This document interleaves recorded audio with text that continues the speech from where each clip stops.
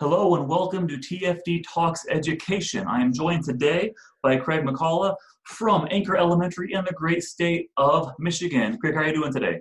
Doing well, doing well. How about yourself, Tyler? I'm doing well. Craig, I came across your name from the NAESP website, just after some distinguished principals around the country. I was reaching out to all of them, just getting a feel, try to get some value. A lot of educators listen or view different content that we put out, and seem like a nice place to go. So why don't you tell me about yourself, kind of what brought you to where you are today, a little bit in the education world. Sure. So this is my 13th year at my current school, which is Anchor Elementary here in Dexter. I started out my degrees in emotional impairments, working with students with special needs. So I was a self-contained teacher for 1 year in Saline, was my very first year.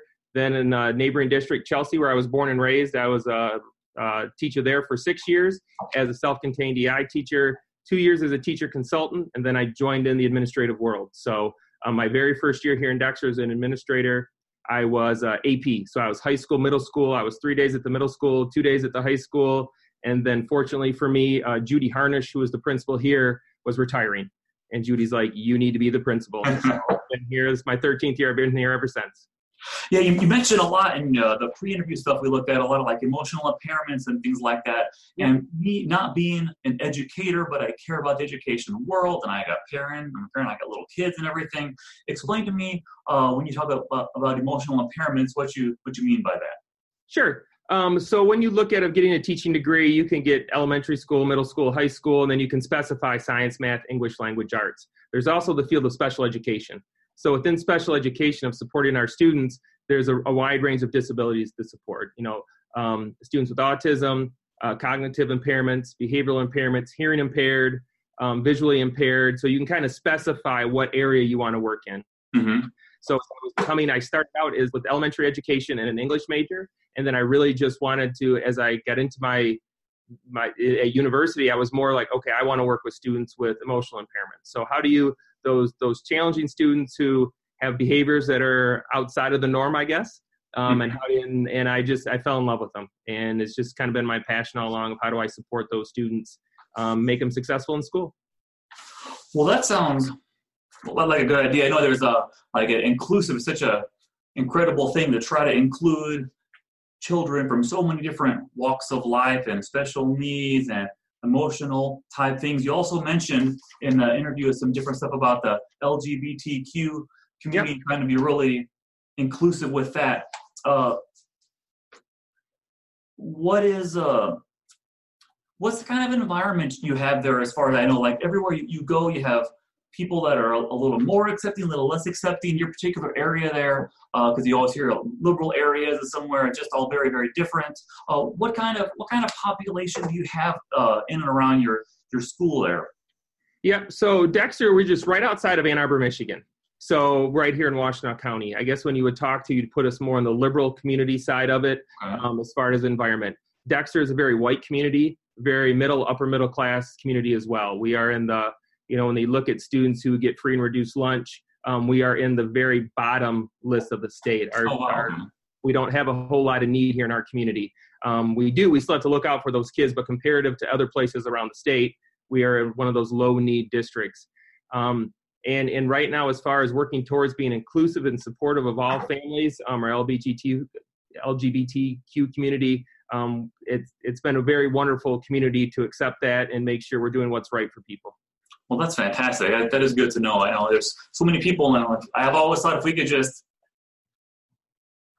embrace each other, like I have little kids, and I always say it's okay to be different, but no one's better or worse than you. Like we're different, but we're all the same. And just trying to instill at a young age, like it's okay to be different and embrace the differences versus exclude the differences. Right, absolutely. And what we've really tried to look at is, I've gone through a lot of training here within our county. I've been able to work with some amazing people around supporting our transgender students, our LGBTQ students. We have a great group through our WISD, which is our intermediate school district, that's worked with social justice and diversity. And what I've learned through my learning, I'm always trying to learn and be better, was that we have to be intentional about teaching our kids to be kind, right? Mm-hmm. So just what you said, Tyler, we want all of our kids to be accepting and knowing of everyone, but kids are inquisitive, kids ask. And if we don't talk about color or, different religions or different family makeups, they make up the story on their own. So what we've tried to do here at our school within our district is just be very intentional about some of the books we read and stories, still honoring everyone's belief of where they fall, but to know a little bit, just to know more about people, right? Why, and so it's just helped. I think being more intentional will really help us get over that hump to be kind, because then you know what you're being kind for, right? And why to be accepting of all people, because I agree. I think everybody wants to live in a world, no matter where you are, that's kind and respectful of who you are, and then know that they'll be accepted and welcome into your community. I agree. And one thing, so as I formulated this stuff, I kind of have these lists of 6 questions I ask every person. Going on the line, number 1, if you could change one thing about education in the United States, what would it be? Funding. I know it's probably the easy answer and easy way out. It's just how do we really, I think districts are struggling all around the country, but how do we get adequate funding to support our students, especially our students of need? And how even more the social emotional learning, how do we get more social workers, more counselors, and then just more support within our schools? And we always have to work within a limited funding structure. And we'll have neighboring districts that get a lot more. We get about $7,600 per kid, per student. That's our foundation allowance. I believe Ann Arbor gets over $10,000. So they're getting a different experience based on the funding. So if we could create a system where schools have enough to really do support our students well, I think we would see things would be better. Makes sense. Okay. In your journey as an educator, especially a principal, what's something that has gone a lot better than you expected? Like something you did or changed and didn't know was going to happen, and it just went a lot better than what you thought it was going to do? I think the collaborative nature of our staff. Working teachers in some ways are independent contractors. We work well. We work towards the same curriculum, but when we go in our classrooms, they're kind of on their own. And what's really done well for me, what I've seen over the years here, is the collaboration I have among my grade levels and among colleagues as far as coaching with each other, getting into each other's classrooms. So to me, we've come a long way. And I think education, we're getting better at doing those, instructional rounds where we get in the classrooms. I'm just proud of where our building has come, just to building that collaborative nature.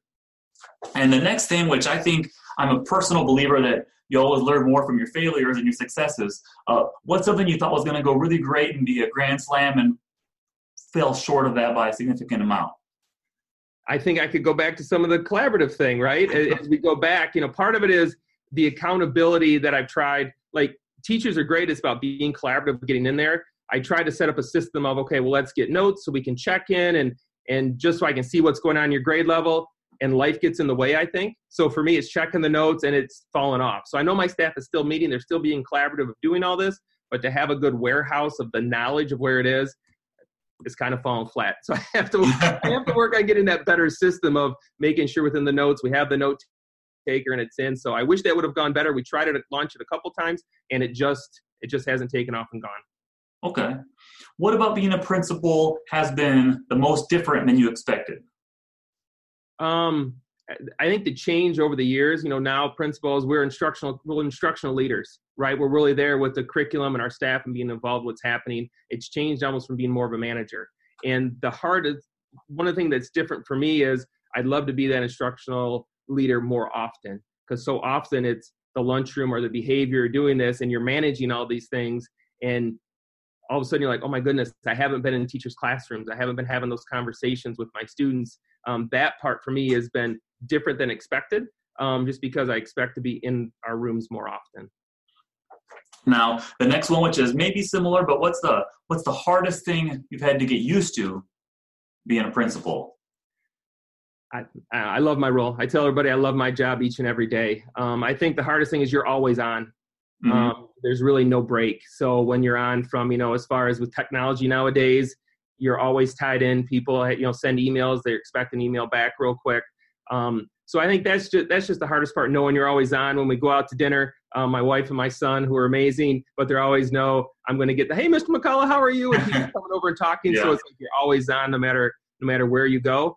I like that part. We have an incredible community here in Dexter. So for me, it's great to see my family. It's great to see them. Sometimes on vacations, you run into kids. Last year, we were down in Florida. We were at Lakeland at a Tigers game, and I ran into some kids down there, which is fun. But I think that's the hardest thing is just you're always on. You're always on. And one thing as a kind of a business person myself, and you hear different things. I heard something the other day talking about student loan issues and how that's impacting like a generation now, kind of like the generation that's in their 30s now are starting to have little kids, and how do you push them with upper education? But do you think college is as valuable as it was a generation ago? I think it's changing. I think it's ebbing and flowing. I think you talk to a lot of within education, the student teaching and really being in the classrooms where you really learn. To be in the classrooms of just sitting and getting in college until you really get into the fire of education and get a classroom of your own, I see it could be changing. Some universities have like a full year and a half as a student teacher, and I think some of those kids come out much more prepared. Some of those teachers do than whether some students that just do one semester of student teaching. I think it's going to change. I really do. I think more and more kids, I think universities are going to change with it. I know in our high school here, we're trying to offer as many college credits for kids even before they go. So it even starts them out on a different path in college. I read an interesting article the other day that talked about in a lot of these fields, kids are going to go into the business world or into a job first and then college after. They're going to kind of be more specified, like, oh, this is what I want to get my degree in, to not take the other credits on the side. So I think universities hopefully will start making that adjustment for kids to really give people what they want, rather than here's your basic credits everybody has to have, and then it builds in. So I think they'll ebb and flow, but for education, sometimes I don't know if it's changed a whole lot. We keep asking for universities to kind of give us more, their teachers more instruction, working with students with needs, more of that social emotional piece, and get more engaged in really what's happening in the classroom. Okay. And last thing, to give you kind of the last word, so to say, if you were going to tell someone something that they want to be a principal, and they say, what's your word of advice? You've been around the block a couple times. What's the one thing you would tell that person? Make connections with your students. One of the easiest things I do in my job is I got 440 kids, and I learn every one of their names. So when they walk down the hall, it's good morning, Steve. Good morning, Susie. Good morning, Malik. When I talk to my students, that alone to me is really simple. But when people talk about me as a principal, kind of that story, I always tell my staff that story. If somebody's talking in a grocery store and they're on the other side of the aisle, what do you want them to hear? And my families always say, it's amazing how you know our kids' names and you're connected. And that would be the one thing I would tell someone to go into this role, is really get connected with your students, make sure that they feel special and connected to you. That would be my one of the many pieces of advice, but that's one I would give you there. But that's the one. All right, we'll wrap it up for TFG Talks Education for today. Craig, thank you so much for joining us. Tyler, thank you for having me. I appreciate it. Thank you very much.